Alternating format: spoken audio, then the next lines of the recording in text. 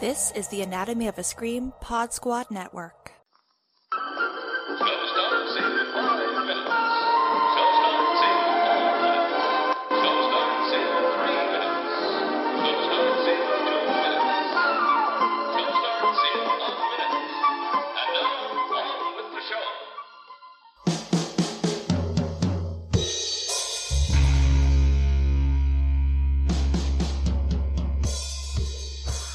Welcome all on the road to nowhere.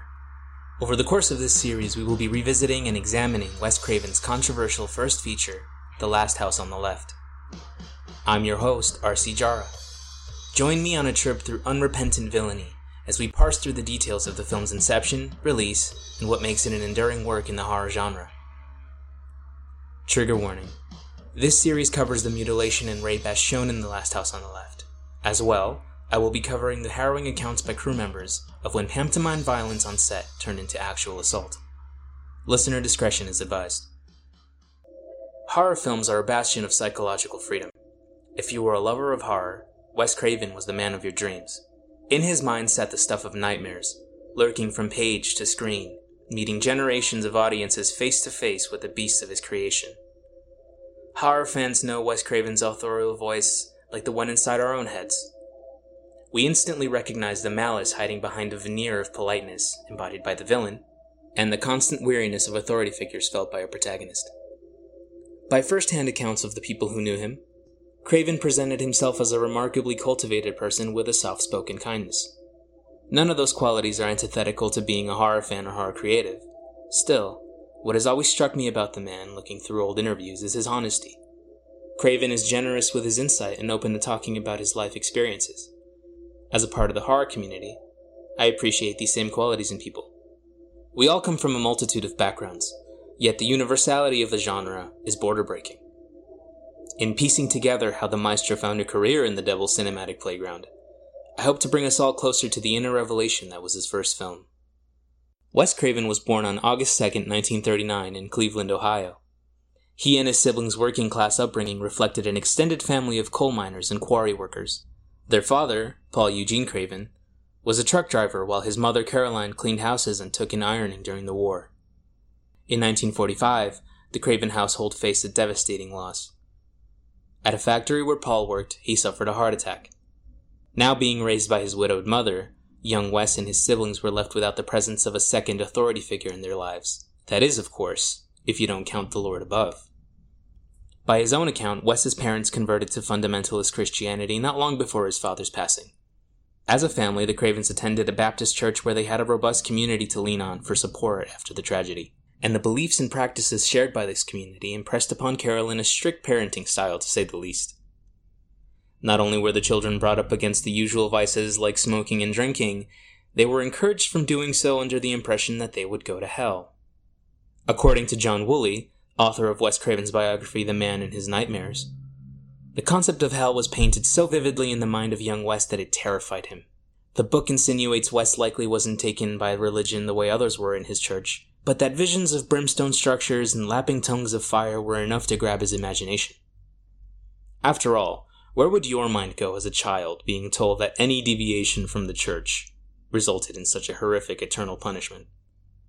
Needless to say, films were banned by the church. Anything that wasn't Disney-related in the Craven household was held to a sacrilegious standard equivalent to smoking and drinking. An avid reader, young Wes Craven fed his curiosity for the world outside the confines of the House of Mouse through the poetry of Ovid, as well as the works of Joseph Campbell, to name a few.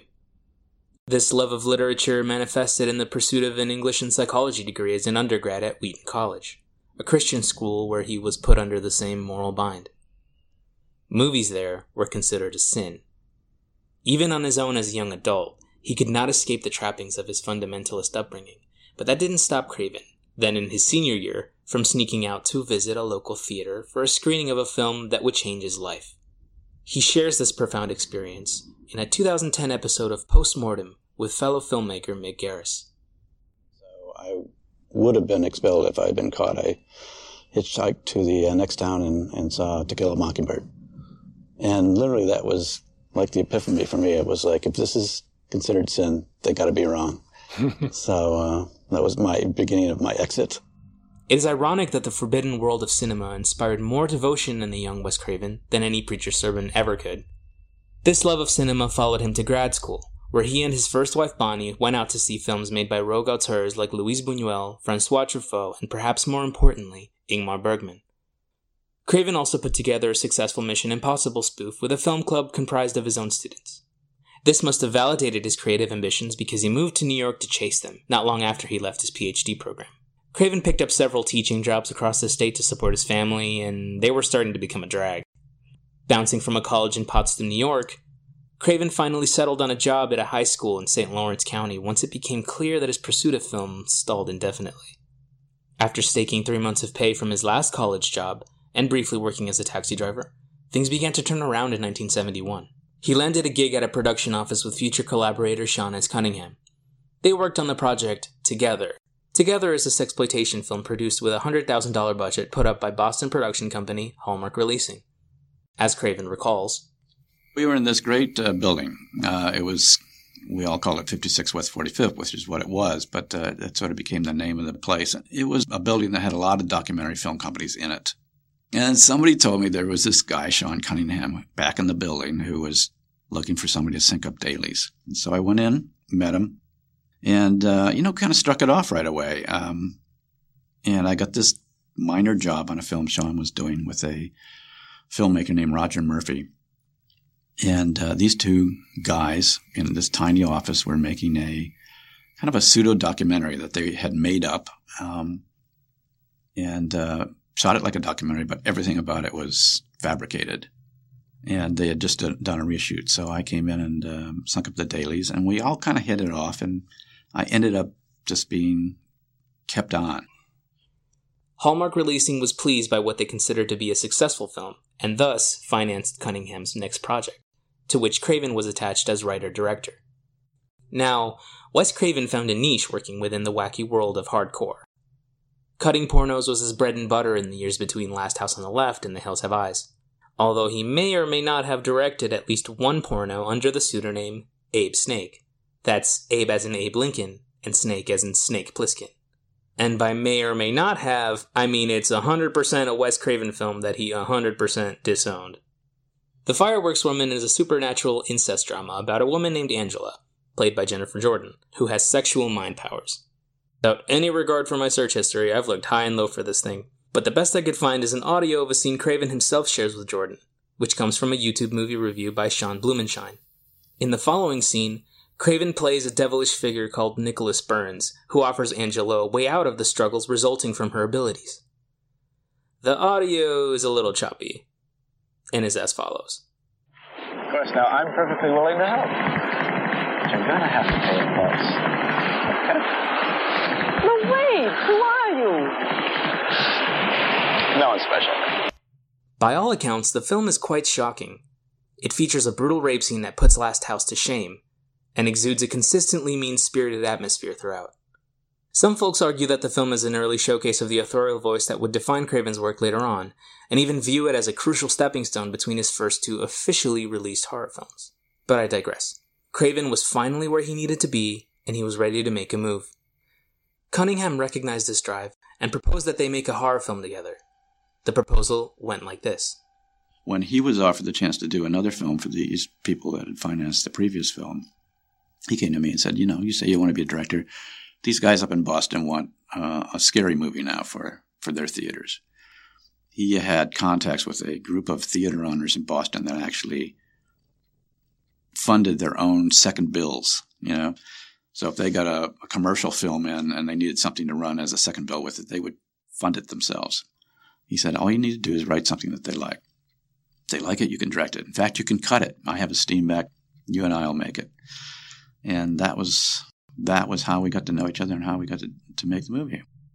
The cogs began to turn, and the world of U.S. independent cinema was not prepared for what would come out of the depths of Craven's psyche. Recalling a conversation with Cunningham before any writing took place, he was told by the producer, "You were raised as a fundamentalist. Just pull all the skeletons out of your closet." So he did. Written in 1971 under its original title, The Night of Vengeance, The Last House on the Left follows the rape and murder of two young women by a gang of escaped criminals. Their deaths are then avenged by the aggrieved parents of one of the women over the course of an excruciatingly violent night. The story takes inspiration from the 1960 Ingmar Bergman film The Virgin Spring, which itself uses the medieval Swedish ballad Torus Dotar Ivanga as a basis for the script written by Ulla Isaksson. Craven talks about its influence on Postmortem.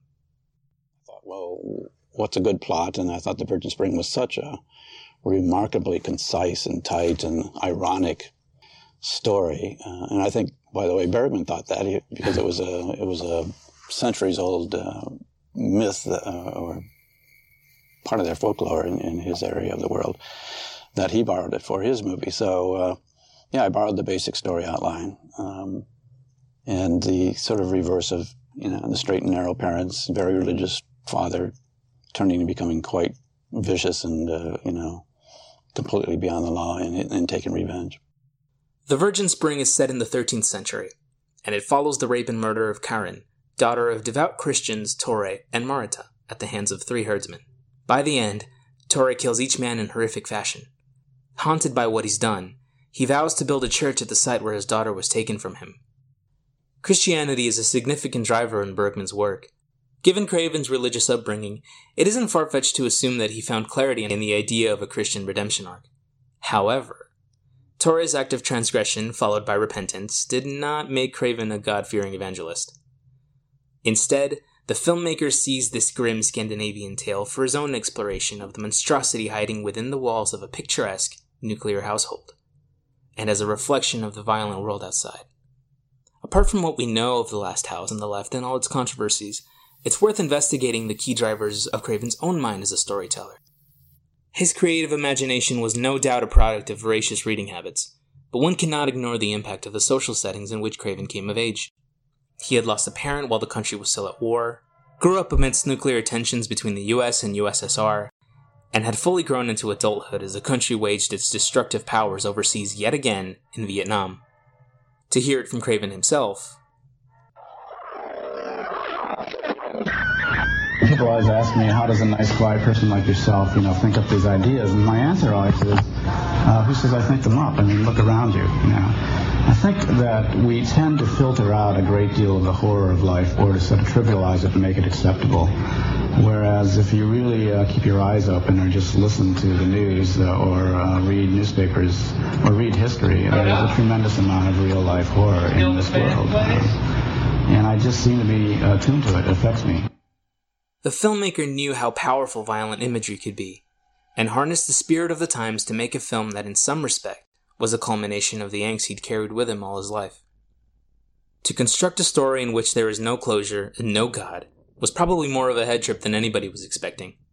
What eventually became The Last House on the Left began life as a hybrid porno horror film. The cast, mostly on board with shooting a hardcore picture, included Fred Lincoln, a well-regarded figure of the porn industry, as Fred Weasel Podowski. Sex was one thing.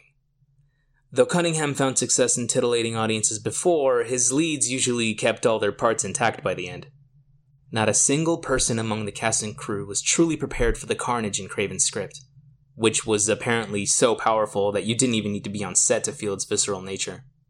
Story goes, when Cunningham attempted to procure mimeographed copies of the script, the process stalled. The place that was typing up the script was behind schedule delivering it to us, and Sean was like screaming at them and something. And then he came in and says, what, they're ready now. And I went over and I said, why is it taking so long? He says, because everybody that types a page passes it around to everybody else because everybody wants to see what the next page is in the script. And it was just one of those page turners. Not that it was great literature. I think it was just so compelling and riveting and awful. I mean, it's like you can't imagine you're reading what you're reading, and you cannot stop reading, I think is how it affected people. And, translated to film, I think it has the same effect. What keeps this film grounded is its sense of experimentation. I couldn't speculate on the imagery that Craven's script must have evoked in people who read it for the first time, but the director chose a visual aesthetic that was both practical for the budget that he was working with, and conducive to a horrifying experience. Morbid as it might sound, the cinematic language for The Last House on the Left was developed by Craven from the point of view of a child listening in on adults as they talked. Inspiration for this shooting style is directly pulled from the memories of his own childhood. He tells Garris on Postmortem, I think I thought of myself, if I were a child, a 5-year-old child in a room, this is how I always looked at it. And, the adults are talking and somebody's getting in a fight and, argument, whatever it is, or they're picking up something. Where would you stand to see it? Mm. And I didn't think beyond that, really. I just thought, where would I want to be to see what, And I think part of it was like being a child in a house where my parents fought and separated and divorced, and there was a lot of kind of terrible drama, and I can remember hiding but looking, At times, the film's blocking truly looks as though you've wandered into a scene full of psychopaths in the woods. I've actually walked the grounds on Poplar Plains Cemetery in Westport, Connecticut. Whatever kind of sick curiosity led younger me to stalk around a place like that, I don't know. I guess I was just excited to visit one of horror's hallowed grounds for myself. But I can say from experience that there's this paralyzing chill that comes from just existing incognito on what is basically a murder site. Using an internet guide beforehand, I was able to make out the spot by the pond where Phyllis, one of the film's victims, meets her end. It's not a pleasant trip. And once the grip that held me there let go, I ran to my car. On the drive home is where I really started thinking about the film and the voice behind it. Angry, loud, discontent. In a 1985 interview with Christopher Sherritt titled Fairy Tales for the Apocalypse, Craven reveals that's exactly where he found himself mentally when making Last House. He says there is a rage at the center of all his work. In his words, the film was a primal scream, a rebuke of violent U.S. culture as he saw it, and the confines of the professional life he'd been living up to that point. In the same interview, he talks about his own film being a continuation of a new attitude brewing in the underbelly of U.S. cinema. You'd had the start of the invasion of hippies in Hollywood cranking out cynical masterpieces one after another. But the violence in Craven's film shook the horror genre at a time when film culture was constantly reworking itself for a new generation. This is difficult to do in any medium, but the critical machine was stacked against horror films, which were generally regarded as unserious save for a few critical darlings. If we're being real, The Last House on the Left is rough. An upsetting, powerful experience for some, but rough.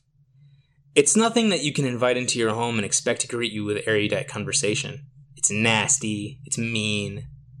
Admittedly, nobody who was working on it knew what they were doing.